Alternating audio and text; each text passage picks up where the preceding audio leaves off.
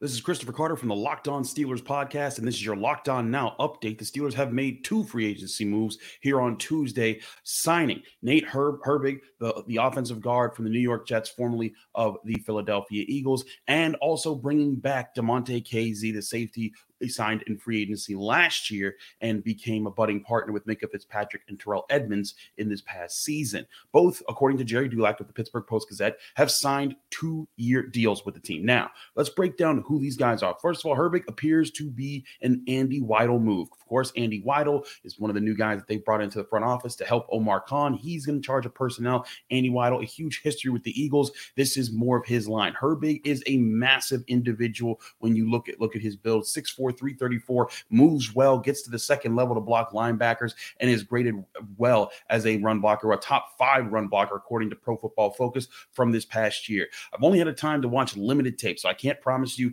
that my insight into him is that deep, but I think it's a good move because it gives the Steelers a guy who looks like he's physical. You have to sharpen up his pass blocking skills. I saw a couple reps here and there that weren't pretty, but he's 20. He's going to be 25 years old at the start of the season. If nothing else, this is something to put pressure on Kevin Dotson, who, as we reviewed coming out of this past season, going over all his game-to-game grades, he had really good games, really great games, and then he also had really bad games, and he kind of balanced himself out in the end of the year. This kind of a pick in Herbig gives the Steelers an option to say, hey, Kevin Dotson, if you don't shape up and become consistent, here's a guy that's going to push to replace you.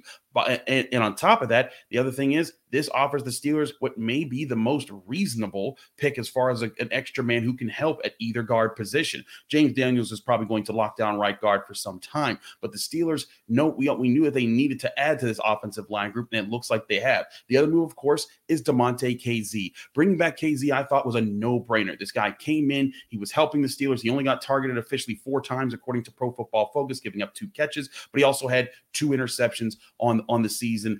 Damontae Kazee looked like he fit in with the Steelers secondary perfectly. The guy has ball skills. He's able to read what the defense is doing. He's able to work in concert with Minkah Fitzpatrick, and it seemed like all year long, not only did he get along with the Steelers on the field, but off the field, he seemed pretty close to them as well, especially in the locker room. So both of these moves, I think, should please Steelers fans. I don't anticipate either of them when we get the financial numbers to be that expensive. So Steelers fans, I think you should feel good about this. Now, what is concerning, and we'll address on the Wednesday episode of the Locked On Steelers podcast, as this is just a Locked On Now update, is that linebackers are flying off the board. Kazee White was signed in free agency, as was Azeez Al-Shaair.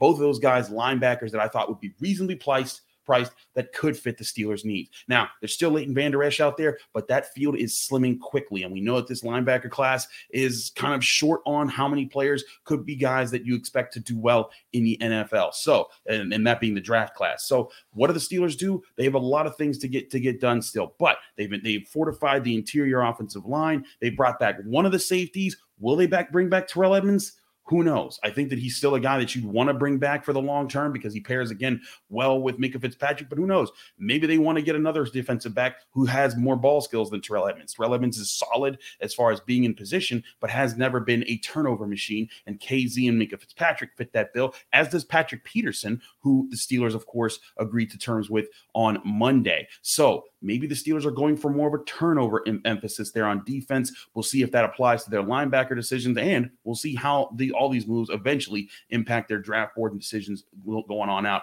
Again, I'm Chris Carter. Follow me on Twitter and Instagram at Carter Critiques. You can watch the full episodes of the Locked On Steelers podcast on YouTube. You can also subscribe on all your favorite podcasting apps. If you're enjoying this video, like this video, subscribe to this channel, and get all those episodes. Again, we have a Tuesday episode already out that covered the Patrick Peterson, Cameron Sutton events, and now we'll have a full video for Wednesday breaking down what happened all on Tuesday. It's been a wild week, and the free agency still hasn't officially begun. That happens on Wednesday, March 15th. We'll have everything right here for you on the Locked On Steelers podcast. Again, I'm your host, Chris Carter. See you again very soon.